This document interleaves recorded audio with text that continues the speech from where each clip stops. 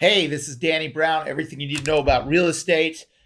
We haven't done these in a while. We've been so busy with market updates in the podcast. But look, a big topic of today in real estate is multiple offers. And I'm often asked by buyers, how are you winning in multiple offer situations for your clients? And what are you doing? And do you have tricks and this and that? And the answer is yes, it does matter how you package an offer. And it does matter, more importantly, of how you package it, is who's representing you. The biggest thing that you can do is align yourself with a great broker that has incredible relationships and a stellar reputation with other listing agents.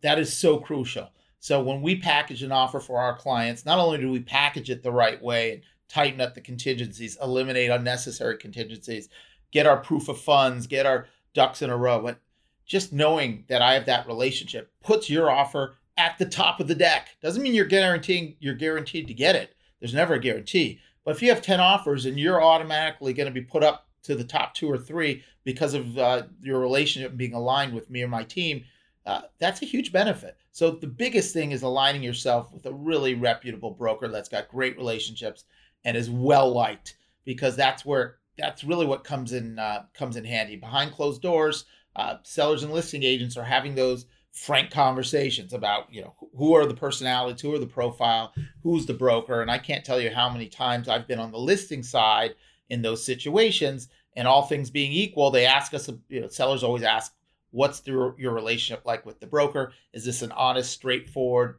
smart person that we can trust? And if the answer is implicitly yes or implicitly no, it makes a huge difference. It's the difference between getting it and not getting it. Of course, you have to be pre-qualified. Of course, you have to have your ducks in a row, and you have to have your proof of funds solid. And you got to shorten your contingencies, and you're going to be forced to scramble. You have to accept that as a buyer in today's market. You're going to be forced to scramble. You're going to have to potentially set inspections up and cancel them. You're going to have to.